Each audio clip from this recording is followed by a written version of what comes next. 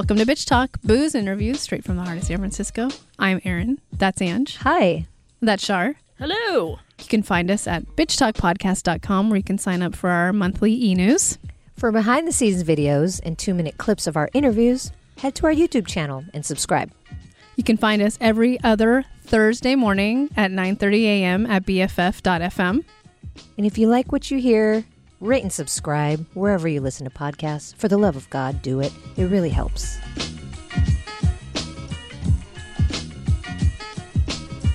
Welcome back to Sundance 2021, where we are joined with our friend John Wildman from filmsgonewild.com.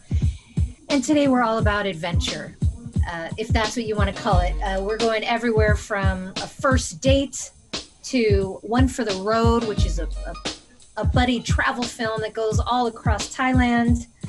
And then we're ending it with quite a bang, literally and figuratively, with the film Pleasure, that takes you deep inside the woman's experience as a porn star. So buckle up, folks, because this is quite a ride, and we'll see you on the other side.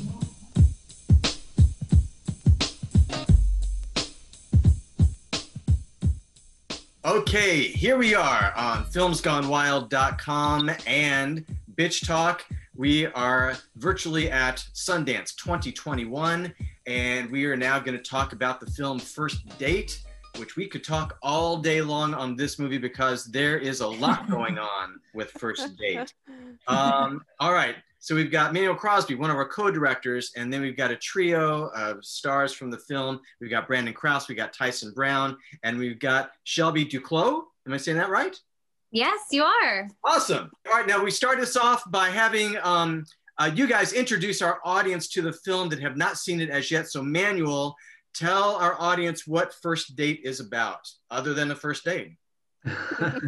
Well, so it's about a kid named Mike who buys his first car in order to impress a girl and take her out on said first date.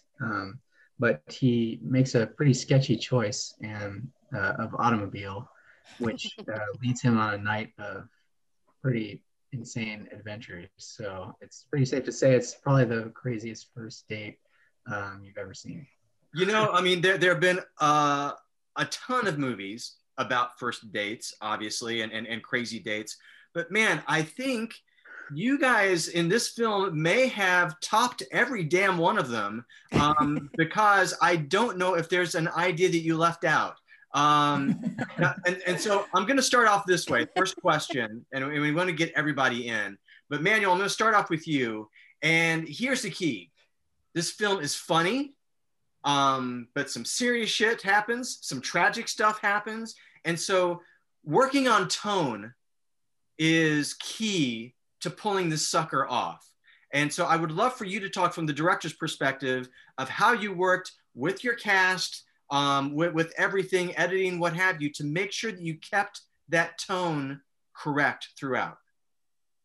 Well, I think the biggest thing actually was even started in the writing process. First of all, making sure that every character had their own inner life and something they were actually concerned about. And then with the performances,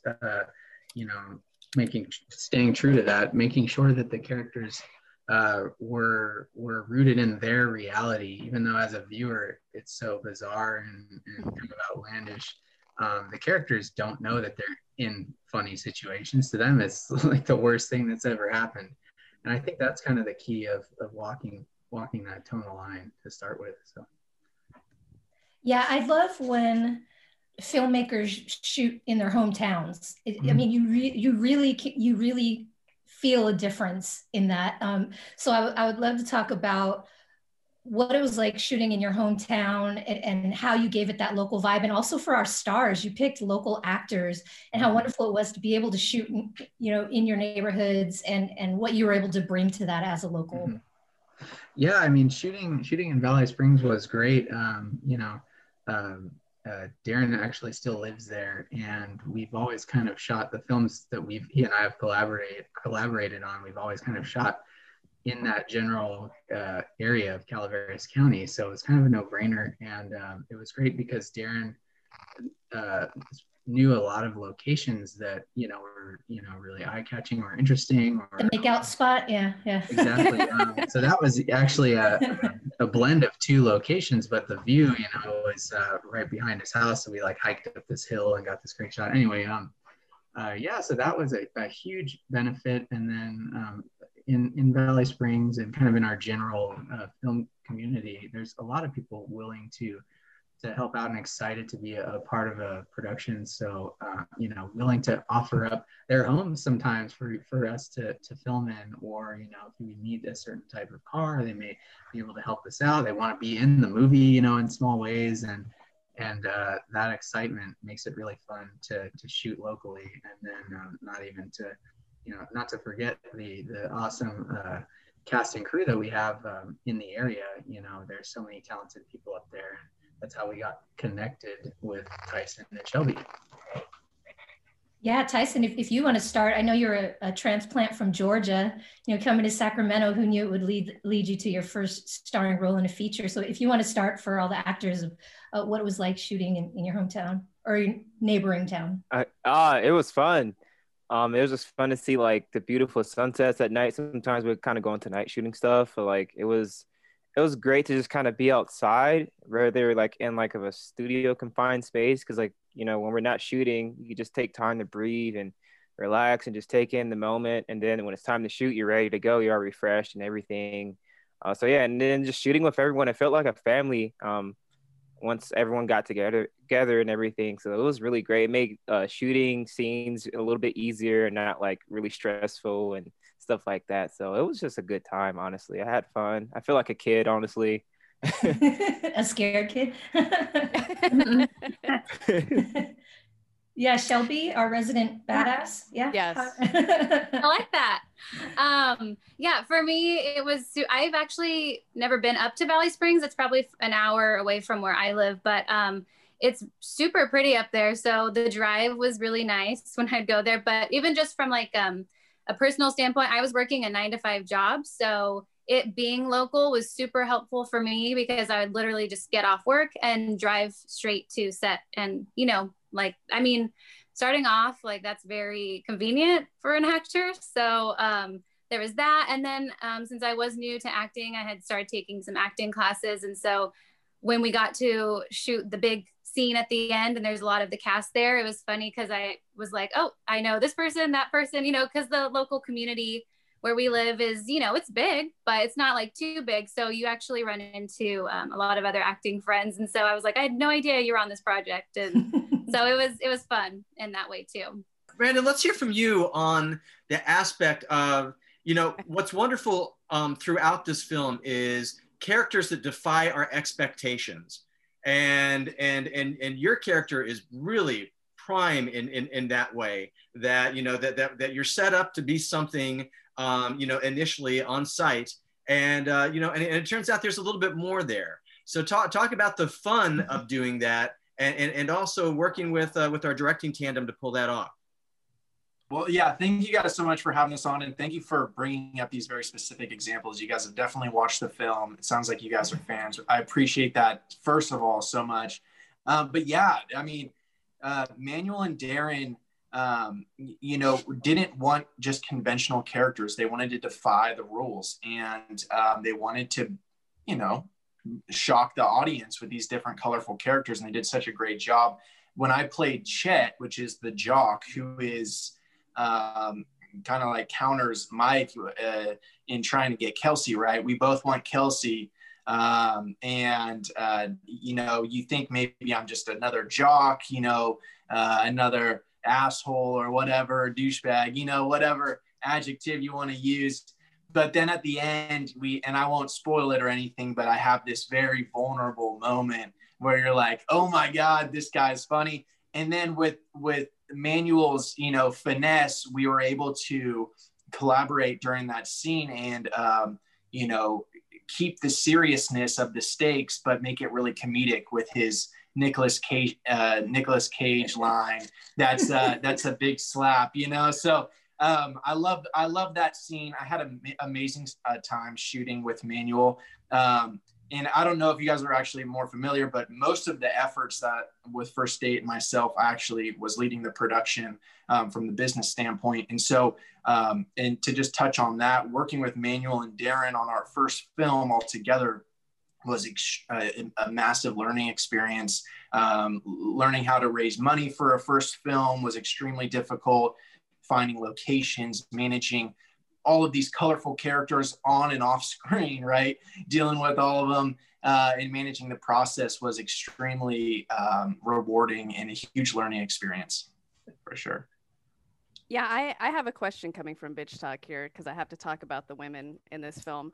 It felt very intentional that the leading women in this film were kick-ass, obviously. Yeah, exactly, Tyson. And we're not over-sexualized. And we're really kind of the heroes in a way, or anti-heroes. Can you both, Shelby and Manuel, talk about that? And if the other actors want to jump in, that'd be great too. Playing Kelsey, that was something I noticed immediately about her character and that I loved actually. You know, I'm kind of shy and timid in real life, and Kelsey is not, like, at all. So I was very excited to like try and push myself and see, you know, like I've always kind of wanted to be that like badass type girl. And, you know, it's hard. And so when I got to play her, that was, like I said, immediately drew me to her because she is so strong. And I love, you know, the cop too, being a woman. She is just, I've actually noticed that too on this film. And I mean, I can't speak for Nicole, but as far as me playing Kelsey, that was something I definitely took seriously, especially when it came to my fight scenes. I wanted to look as strong as I could and really just portray that. And I liked that Kelsey kind of keeps Mike going, you know, throughout all of the kind of the end of it. She's kind of really is the rock, you know, and a lot of times that's reverse. So I felt super empowered filming it and just getting to play her.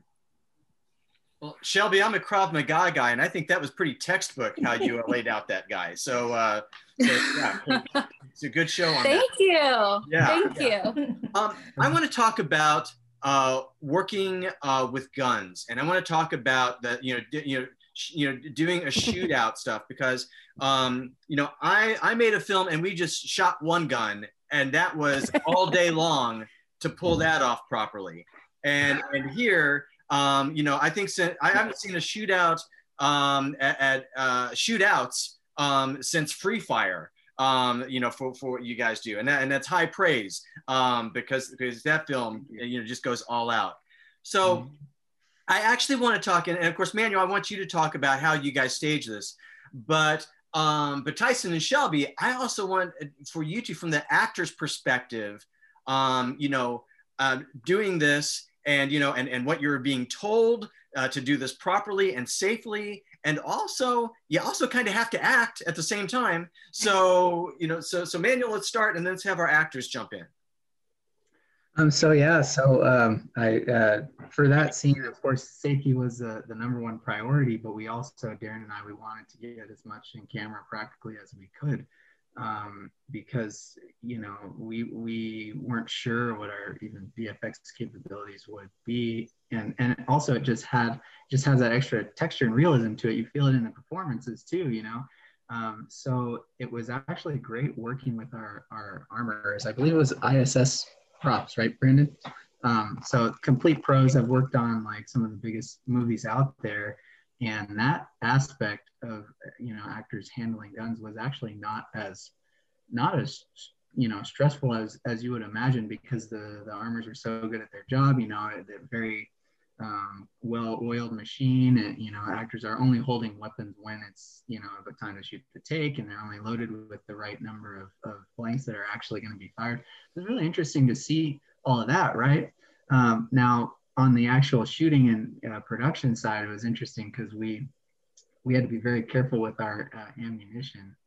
So we were very limited on takes. We had about 1.5 takes for every camera angle, and you just had to get it right. And I had storyboarded the entire thing. I had tallied up on the side of each frame every round that was going to be fired by each actor in each shot. And I was like, oh man, I hope we can do this. And we had done an overhead diagram, which I had shared with our gaffer on, you know, where everybody was going to be standing and when. figuring out how to light this pretty big space in a cool way and in an efficient way. And, you know, we did a couple other kind of practical tricks of, you know, bullet hits. We used dust paintballs, which are actually usually bear repellent, which they've done in movies like 3:10 to Yuma and things like that. We liked that in-camera look, you know, and then we were able to enhance some things here and there. But, you know, it was so much fun. And when we had the first cut and it was actually working without any VFX at that time, it was like, okay, we did it, you know. And you know, being heavily inspired by, you know, movies like, you know, you mentioned Free Fire, and we also looked at like Way of the Gun and you know, Heat for the sound, stuff like that. It's like, oh man, Desperado, you know, it'd be awesome to do something like that. Anyway. And Tyson and Shelby, it's a lot to keep track of, you know, and stay on point with what you two have to deliver. Talk about it from your perspective. Tyson, why don't you go first? So with that whole array of like the ending scene, is that what we're talking about, right? Yeah. Mm-hmm. So it just made it even better because like hearing everything, you're just like, holy shit, like it's real. And so loud in there. Yeah, it's so loud. So it makes it a little bit easier to kind of imagine yourself in just a dangerous situation because like it's the sounds and stuff are there. And so yeah, it made it fun because I grew up as a kid loving action movies. And so to finally do something like that, I was just like, yes, let's do it. I'm so excited. I was so pumped for those 5 days to come up because like that was a dream come true for me as a kid. A lot of it like wasn't even acting. When we looked scared, like at least for me, I think Manuel remembers, like I was actually scared. It was really loud in there, and they were like dust balls that were coming out of some of these things. So, you know, I remember one of the scenes, they drew a line in this gravel and they're like, Shelby, you run to this line. Do not pass this line because we are shooting a gun, like, right, you know, if you pass this line, you might get hit with, you know, one of the things.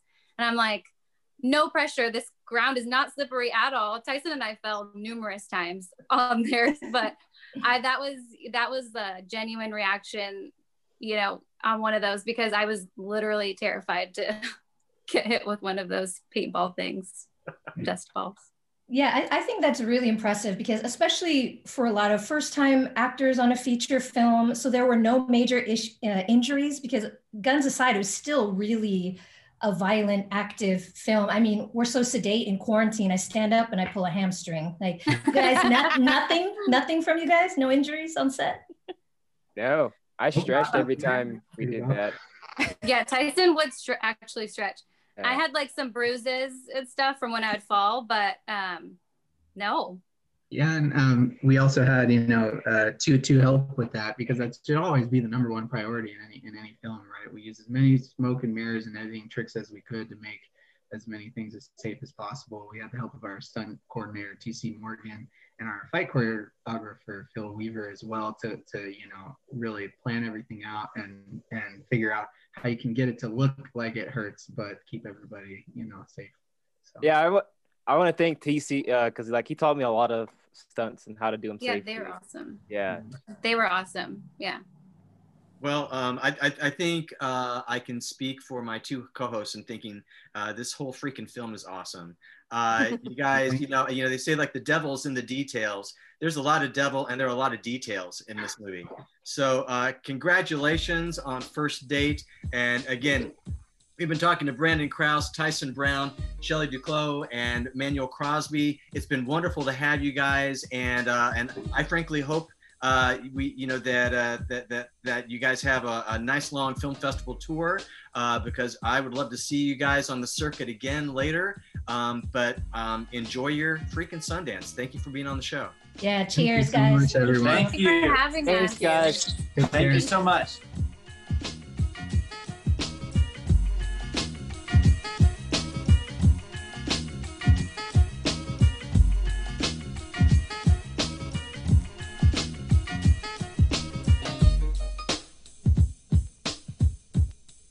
We are on filmsgonewild.com and Bitch Talk. My name is John Wildman, here with my co-hosts, Angela Zabora and Aaron Lim. And we've got the creative team, the force of nature behind One for the Road. We have our director, Baz Quimperia. We have from our cast, Violette Waltier, and we have Ice Natara, and we have Tor Thanapap. Welcome, all of you. Thank you. Hi guys. Hi. Okay, now we want to definitely get a bunch of questions in here, but we're going to start off with Baz. You introduce our audience to the film. They have not seen the film as yet, so tell our audience what the film is about. One for the Road is actually, I would say, a road trip buddy movie. And it's about these two friends who, they get to know each other in New York like 10 years ago. And then they separate for some reason. And one of them, one day, one of them is about to die from cancer. So he wants another guy to come back to Thailand and, being a chauffeur, take him on this road trip to do his last bucket list, which is going to pay a visit for all of his girlfriend in his life. That's the basic premise of the film. Okay. With our trio of cast members here, when you have a film like this, chemistry is so important. And I would love for the three of you, Violette, Ice, and Tor, to talk about what Baz did to kind of help you kind of form that chemistry. Did he throw you in the deep end of the pool and say swim, or did he have you guys go out to dinner beforehand? What did he do to kind of prepare you guys before camera started rolling? And any one of you can jump in first, and the other two can follow up. Okay, I think we already know each other in real life before, but also for when we go shooting in New York. We lived together in the same apartment. We were co-apartmenting. So I think that's why we were getting really close. Every morning when one is not shooting, we would be having breakfast, or we would go out to get something from a market together. It's we were living together for a month in New York. So I think that helps a lot. And also me and Thaw, we know each other way back as well. We have performed in a Thai series together before, so that really does help a lot. And we had a lot of workshops as well, right? Well, that's a lot, and that will help. Yeah. All right, let me ask Baz just as a quick follow-up before Aaron and Angela jump in. So when you're directing, those type of scenes, and and there are some high emotional moments, and there's also some subtle moments that you've got to get across as well. Where there, did you kind of let them play out before you made adjustments, or did you go in? How much of a tactician were you in getting what you wanted from this trio? Okay. In my knowledge, I mean, the way I try to direct all these actors and actresses is that I just told them, we just talk about the direction first, the direction of the character and what are we aiming for, but how to get there is their job. So first, I want them to show me first, their thought, their opinion, and their execution on this kind of scene first. And then after the first take, then we start to adjust everything together. Yeah, that's great. I love, Baz, you've spoken about how this is such a personal story from you. You've taken stories from different parts of your life. So I'm curious to know how much freedom you gave the actors in portraying these roles. And for our three stars here, did that add a little bit of pressure to your job because you knew it was such an intimate, you're playing such an intimate character close to Baz's memory? So we could start with Baz as in directing these stories. To me, this is the kind of project, this is the kind of movie that I didn't plan anything that much. I just follow my instinct and my gut feeling when I doing all this scene. So I guess sometimes it's very emotional, sometimes it's kind of subtle, as you say, but it's all happened from what I felt in the set. That my first take, that my approach for making this film. But I'm not sure about you guys. Well, we're going to hear it now. Okay. Yeah. Let's have Ice weigh in on this one. To me, it's a vast personal. So I have a lot of pressure. You know, like I think I have some kind of weight on my shoulder to portray this character, and it's feel real to me because one of the character I'm playing, he had a cancer, and Buz's friend, Mr. Lloyd, he got a cancer. So it's when we working on set, Buz's friend, he is a muse of my character. We talking about the cancer and about the physicality of character, and he visit us through the shooting. So when I went on set to play the role and to do the scene, I watching Buzz and his friend talking to each other. So I see his passion to explore, to tell this story, this friend story. So I think I have a lot of pressure, and I want to give my all to this project. Right. Nora, how about you? Yes, in my opinion, I think every actors have so much freedom of acting because we can trust in our instinct. We can trust in my direction of my director, and that's good of actors because our director gave a freedom of acting for us. Yeah, I think in this movie, everything is not fixed. Yeah. Yeah, we did a lot of improvise. Yeah. We can improvise everything. And it's not just improvise the dialogue, in the scene. It's like improvise the whole scene. Sometimes when we go into shoot the movie in the day, and we have the gap of the time that we don't have nothing to do, it's like Bart just give us the whole new scene to play. So it's really fun and it's very challenging. Yeah, I go on full Wong Kar-wai mode on this one. Okay, so Baz is the taskmaster. I think we got that. I do have a question. And first of all, the film is so beautiful. Thank you so much. It was the first film I got to watch for Sundance, so it was a great way to begin the festival. Baz, I wanted to ask you the father storyline as a radio DJ and also the music selection. Can you talk a little bit more about that? It was. I have a lot of favorite parts of the film, but that was one of my favorite parts. Wow, thank you so much.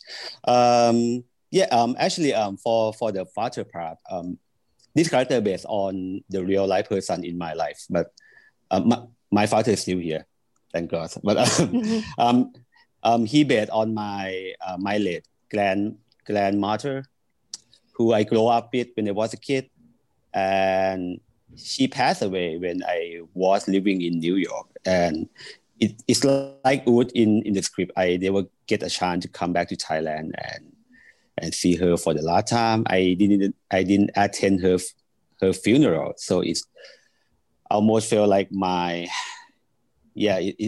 feeling that stuck with me for all this year. So I want to somehow fix that in my imagination through this film. And can you talk a little bit about the music selection too? Of course. I mean, when we decide to tell this story through the song, right? Because I'm a big fan of, I grew up with the Hollywood movie with I'm a big fan of Martin Scorsese and Quentin Tarantino, and I know the big influence of music that can affect the whole film. And all this song I growing up listen to it because it's really famous in the 70s and the 80s. So it's come naturally when I write the script. I tried to fit in Justin Bieber song, but it didn't work. I'm sorry. Didn't make the cut. Sorry, didn't make the Maybe cut. that I'm was for the sorry. best, Baz. Yeah, Maybe that's was we're for the okay with best. that. That's fine. I love him though. But following on that, on the kind of insider, filmmaking aspect, getting rights to music is one of the just things that just is the worst part sometimes of directing a film or or making a film. Yes. So were all of those your first choices? Did you have some other ones? And those ones that you got, how tough did they make it on you to get those? Because it is a wonderful selection of songs that truly do take us through the emotional arc of the film. Wow, thank you so much. You know what? Luckily, all of them are our first choice of the song. Wow. Wow. Some of them have some issue, and we are this close to have to change it. But in the end of the day, we are lucky enough to get them all. Wow. All right. I'm going to turn back to our actors for a moment. And, and again, when we have an opportunity, we don't always have this opportunity on our show to have a lot of cast members. And what I love to do when we do have this opportunity is to talk about your differences in working. And, some actors have to be in character the entire damn shoot, and they're, and then some are like, able to play words with friends until the moment they step on the set. And they're able to jump into character immediately. So I would love all three actors to kind of talk about what they think their way is doing it. And then I would love to the other actors to kind of say whether or not they're actually saying the truth or not. So, so let's start with Violette. And Violette, what kind of actor are you? Definitely go on set first. Okay. On the day that I'll be performing, acting, right before I go on set, maybe 30 minutes before I would start, prepping myself, but I cannot hold the entire day. When you're in a pause session for lunch, I would stop and be myself again. But I can tell who is using the method, acting and using it the whole through the whole movie. It's Ice. Is all that pressure, huh, Ice? Yeah, Ice is pressure on me. It's hard for me, to understand someone and to play him, So I really want to dig deep into his mind, and I really want the time to understand the people. So I went through 24 hours every day, so I can discover this guy. And I am a shy person, so if I'm not all in, I feel like I don't have a confidence to play. So I use this kind of method. But I don't know what you guys feel like when working with me. Harvey? Oh, okay. I can tell this story. When we weren't even start shooting, we were in workshop. He started prepping his character already, and then one day he just suddenly called and asked about things, and I'm just like, why are you calling me? It's a very random call, but I think he's just getting into the character, and I'm like, okay, if you're just calling for this, I'll just act like I don't know. Thanks. Thank you very much. What about Thaw? I think I'm just a hybrid type, because I have part of method and I have part of improvise too, because I love the method acting. I before I start shooting, I just do everything I can do. I can research and I do everything, but I do it with myself, only myself. I never do it with each other because on set I want to get my character to do each other with improvisation more, you know. Yeah, this is my style working. Like you want to give us like feeling the first time of acting like that, right? เอ้ยกูฟังมึงไม่ทันว่ะวีขออีกทีนะ Okay. So I was saying like you wanted to give like the performance for us the first time. Like Yes. Like it was the first time. Yes, because I don't know what happened in every day, you know. I just do my best one by one. That's all. Well, it worked. It worked across the board. Whatever you guys did, it worked. Yeah. But I trust in everything around me. I trust with my partner. I trust my director. I trust in the story. Totally trust everything. I have one last kind of silly question for the group. Are you all now amateur bartenders because of this film? Yeah. Yeah? Oh, okay. Before we shooting, we went to training. Yeah. Lots of training. Yeah. And also Baz own a bar in Thailand, in Bangkok. Yeah. On YouTube bar.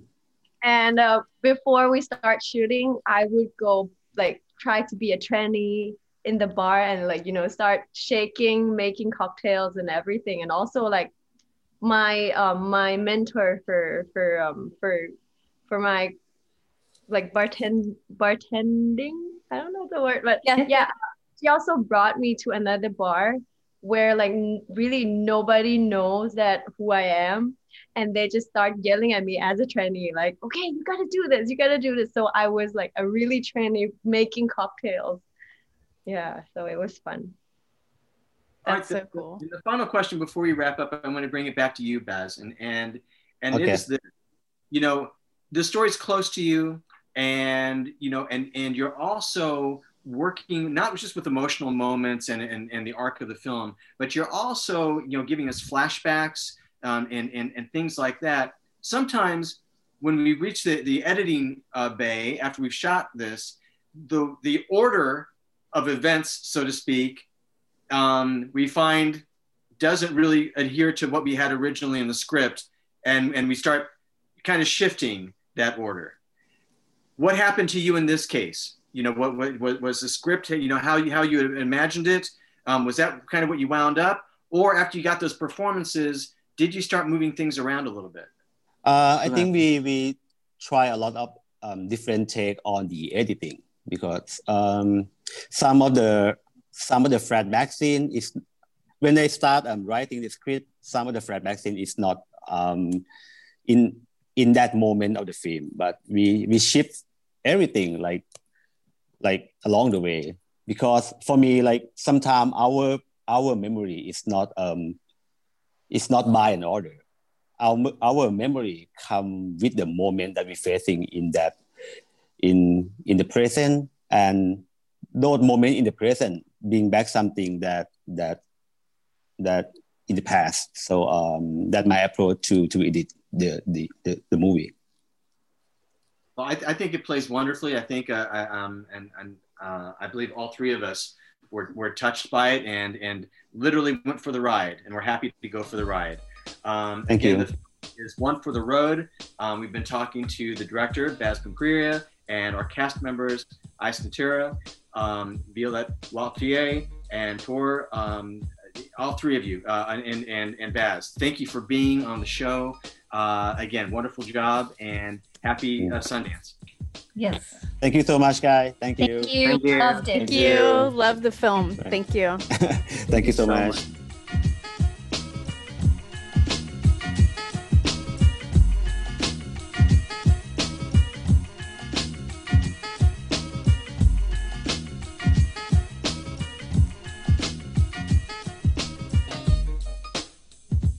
My name is John Wildman. I'm here with my co-host, Angela Tabora and Aaron Lim. We are virtually at Sundance 2021, and boy, this is a film to talk about. Oh boy. Pleasure is the film that we're going to talk about. We have our writer-director, Nia Tyberg. Nia, welcome to the show. Thank you. Thank you for having me. Absolutely, absolutely. And we want to start off, as we always do, by having our filmmaker introduce our audience to their film. They have not had a chance to see it as yet. So you describe the film to them, and then we'll start with the questions. Yes, it's Pleasure is a film about a 19-year-old Swedish girl who arrives in LA with the ambition of becoming the next big porn star. And we get to follow her on this journey and discover the like behind the scenes of the porn world from together with her. And the film is like a female perspective. It's made from a female perspective, and it focuses on the behind the scene aspect and the human relationships and the main female protagonist. It is, Hollywood has a number of times delved into the subject of adult filmmaking and done their versions of it. And they always leave one as thinking, well, this is glossed over and it really isn't this way. And your film Pleasure is so intense and so incredibly realistic that I think the three of us had PTSD after we watched it. That was, yeah. To your very good credit, and I want to start you off by asking you the efforts you made to give us an honest and blunt portrayal of what it's like to be on those sets, to live that life. You have a number of people, not just advisors, but a number of people that are actually on camera and involved that are playing versions of themselves. They're just being themselves on camera. And so you obviously had some buy-in in the community to do what you were doing. But I would love to hear your perspective on that approach to get it right, just like you did. Yeah. First of all, I just want to say that they are not all playing themselves. Some are, but some are playing someone completely different. So the ones who are being like abusive are super nice people that I trust a lot and that Sofia is very comfortable with and that she likes. So like in order to make those scenes, we had to have really nice people playing the really bad people. I'm sorry. Yeah, that is an important distinction to make. It's actually everyone except her in the film is from the adult industry. So I've been interested in the subject for a very long time. Actually 20 years, I'm that old.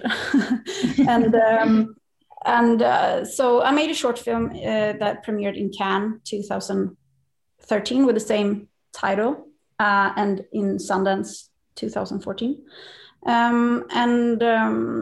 But that film, I had made that from research in my home, from my computer, reading books, watching documentaries, Googling, and I thought that I was very well educated on the subject. I had also studied gender studies and written an essay about porn, but some like halfway into the process or like after a while, I started to feel, because I was saying also in interviews afterwards on that, like, yeah, I want to show the real people behind the stereotypes, but I actually had never met the real people. And I was just making up, like, this is how I think it is. And you can't really learn something for real by just reading about it. So I felt like, okay, I need to go there. I need to see it for myself. And exactly as you're saying, like, I felt that I had never seen anything that I felt that I really believed in, that I felt like, okay, this is actually doing this world justice or the people in it justice. So that was also very like a long process of like the first impulse usually that you get when trying to create something is the cliche. That's where you start. So I wanted to challenge that. And so that was also, so I went the first time in 2014 to LA to start to do research, and I was continuing. I was doing research during a period of 4 years, going back and forth between Stockholm and LA, and yeah. to get to know this world and get to know the people. So I started interviewing them. And then after a while, like I started to get invited to porn sets. And after a while, I was hanging around so much, everybody got used to me. So they were just like, I became a part of their community, and I was invited to like the private parties and everything. And then of course, after a few years, I started to develop personal relationships with people, like not in a romantic way, but like I became friends with a lot of people there as well. And it really changed me as a human being to really like face my own, because I also had like it was a huge shift in like what I thought I knew, and just understanding, like, because I decided early that like as a method to do this story justice, I decided that I was going to try to actually believe what they were saying.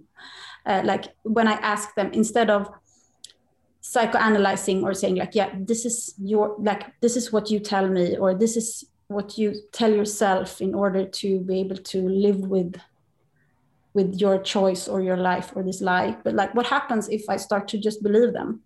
And at first there was just so many things that I couldn't like understand.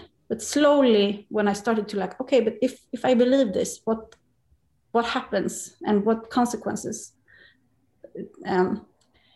comes from that? So it's been such a long process to, and then develop like the script based on that. So I was chasing something. I knew that I didn't know where I was going to end, and I didn't want to decide that. I wanted the process I wanted to stay open and like search for the story, and yeah. Yeah, I would imagine it must have been really validating for your story that all of the people within the porn community wanted to be part of it, whether it was on camera or behind the scenes as part of your crew. And I'm curious to know specifically how the men within the industry reacted to the story. I mean, I thought from the beginning, like, because there are, like, obviously, like, I think everyone knows this, and it's quite obvious in my film that there are a lot of problems in the industry. But I kind of thought that, like, I mean, they also know that, and like the people in the industry, I mean, there are, of course, bad people in the industry, but there are a lot of really good people in the industry who care about each other and that want to fight for, like, to make it better. So a lot of them were just very supportive that they like that what I was doing, like they thought it was a good thing. But then I think it's really important just to say that even though, yes, it's based on research and there are like a lot of authentic aspects, but it is fiction. So I have written this and it's my view. Like, this is what I want to say, or like what I want to show. This is not the truth of what it is. It's a story, and I have made made a choice of what I want to put in the film and not. And so it's my voice rather than their voices, actually. Can you talk about the casting process for the lead actress? Because I can't imagine what the description looked like, how you went through, casting that role. Yeah, it took me 1.5 years to find her. We were in contact with over 2,000 girls. I met 600 before finding her. I was just, I was very convinced that I would find her and that she was out there. It sounds like a fairy tale or like a made up thing, but I had this, like, she's out there somewhere. And everyone thought that I was chasing a ghost. And, after like 5 months, 7 months, a year and 3 months, like, they were like, you're not going to find her. You have this fantasy figure that doesn't exist. And that's the reason why you don't think that anyone is like the right one. But I have it as the memory, like when I opened the door for her audition and I saw her and I was like, wow, like her energy, like she would be perfect, but I had no idea, like, is she going to be able to act? Because I knew that she had never acted, like she was like total amateur, never any theater, anything. So I didn't really dare to, where I was like, I'm not going to keep because it's very rare that someone with zero experience have that talent. But my experience, because I have done this before, like finding people who were amateurs and putting them in my leading roles in short films. And if someone is truly talented, that's, you know, no education can ever like bring that. So, and I found like she was like one of those cases, and it was really fascinating as well. Like because she was super nervous, of course, and yeah, like she knew what she was auditioning for. So I had like I made a description of. The good thing is that like the production company platform is very like well respected and serious, and they had just like been in Cannes with all their films and being Oscar nominated. So when it was like, yeah, this is when we made like the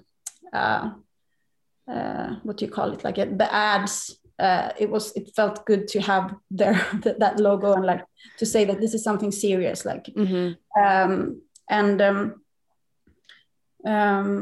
but it was hard, like usually when you try to find amateurs, or like when you're not going through like just the regular acting channels, you use different institutions like schools, like university, or like to put ads or so, but no one wanted to help with this film, like to put up ads or send it out in their network, which I can understand, because it's an extremely challenging part. So yeah, when Sofia came and when she auditioned, it was really like interesting that after she had done her first scene, because it was like a bit of an emotional scene, but very like regular, like no sex scene or anything, just a dialogue scene. And she like teared up and was so like into the scene. And then I said, thank you. And she was like waking up and like, whoa, what just happened? And she had no idea that she had that in her, like that she was able to do. So she discovered something that she didn't know about herself, which was really, a great thing to be part of as well for me to see that. But then like I knew that like, okay, I'm super interested in her but then she had to come back 4 times before and then I had to meet her and like really try to get to know her and to get to know about her background and everything, because I knew that like this is such an extremely huge thing to say yes to. And I also need to know that I'm like not going to damage someone for life, or that she's not like halfway through gonna like, no, I changed my mind, or like, and so it was very important for me that her family and parents and like people around her were supportive. So it took a long time before I told her that like, okay, I want to give you the part to really, and then after that, it took us like 8 or 9 months before we started shooting, because to develop the character together, and we went to LA because I wanted her to also get to know the industry, and meet people and like get used to this world, and I wanted her to be like creatively also part of like shaping this script a little bit, or like mainly the character, because it was like I already had started to feel a bit old, and like the character is 19, and I felt like I don't know the lingo. I don't know like how a 19-year-old girl react to this today. But that was actually like the same way as like why it was such a like relieving thing, or like that I also had like the people from the porn industry playing the parts, because I could trust that they would always be accurate, and that I didn't have all the answers to everything. The same with her, like there was like flaws or gaps in the script where I could just like ask her, and like she just gave me the answer, like, yeah, I would say this, or I would react like this. So and then of course to make sure that everything that she felt okay with everything in the script, and that she understood, like, because it was, some of it was really hard for her to do, and then it was so important that she knew why she was doing it, not just because I said so, but like the reason behind it.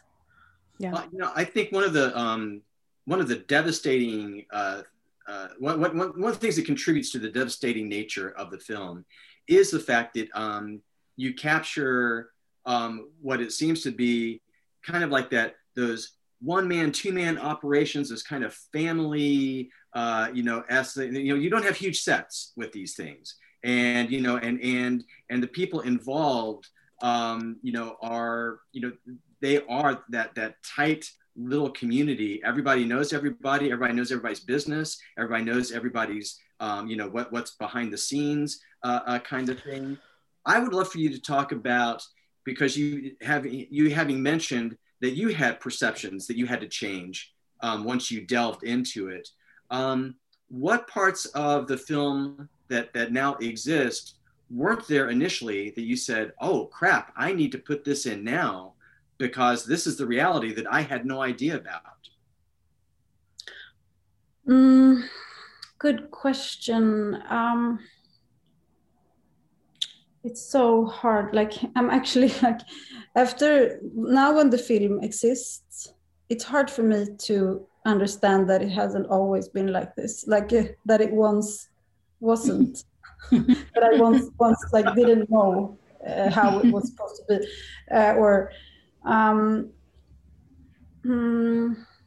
I don't know. I don't know if I have.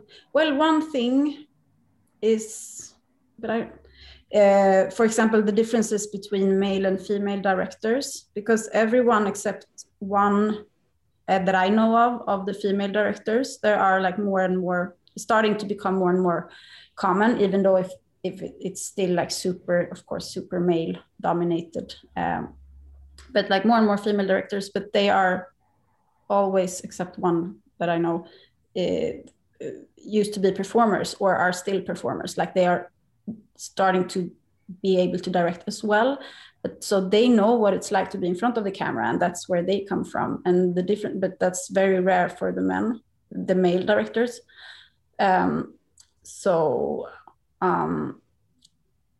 I think that is huge differences when you are in front of the camera, if you know that the person behind the camera can relate to what it feels like. And so that's one thing which I try to capture like that in the differences between the kink set where Aidan Starrs direct and then the more abusive scene that comes right after. I think, I mean, one thing, it's not in the script that like obvious, but it was something that really made me like change my view completely on a lot of things. Was very early in my research. I was on a porn set, and there was it was a shoot, like an interracial shoot with like two big black guys and a tiny white girl in a schoolgirl outfit or something like that. Very like stereotypically racist and sexist. And the director gave like instruction like, oh yeah, you're like afraid of the big black cock coming to molest you. And I was sitting there like writing, and I felt like, oh, they are so perverted, and like what's wrong with them doing all of the, like doing this. And then all of a sudden the director like turned and looked at me and said like, what's wrong with you people? Like, why are you making us do this? Why do you want this type of porn? So for me to like have that shift where, oh, we see them as the perverts, but they see us as the perverts. And like, where do we, things that we find problematic in porn, like where do we put the blame? Is it the consumer or is it the producers? Like, I think that is very important, how we view things differently. But I mean, the number one thing is that everyone, like there are so many different types of people, and there are so many different types of porn. Porn is not one thing. I think it's a huge mistake in the debate that we say porn and think that there's just one thing that is porn. It can be everything from like super abusive rape to the most beautiful thing you've ever, like two people coming together and sharing like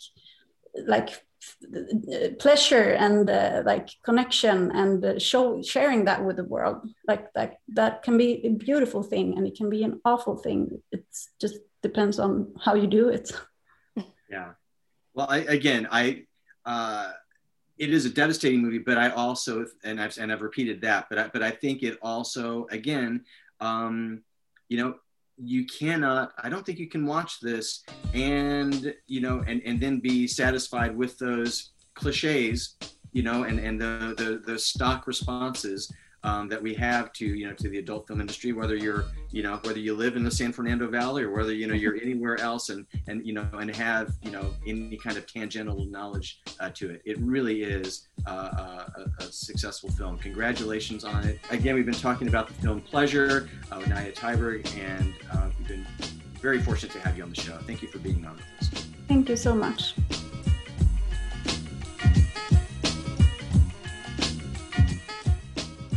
Thanks again to all of the cast and crew that joined us today, and join us tomorrow where we're bringing you Best of the Bay, Sundance style.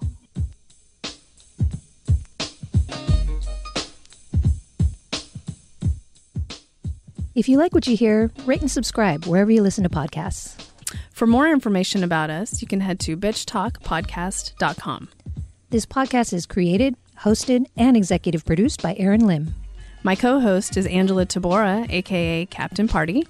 The show's edited by producer Shar. We're powered by GoTo Productions.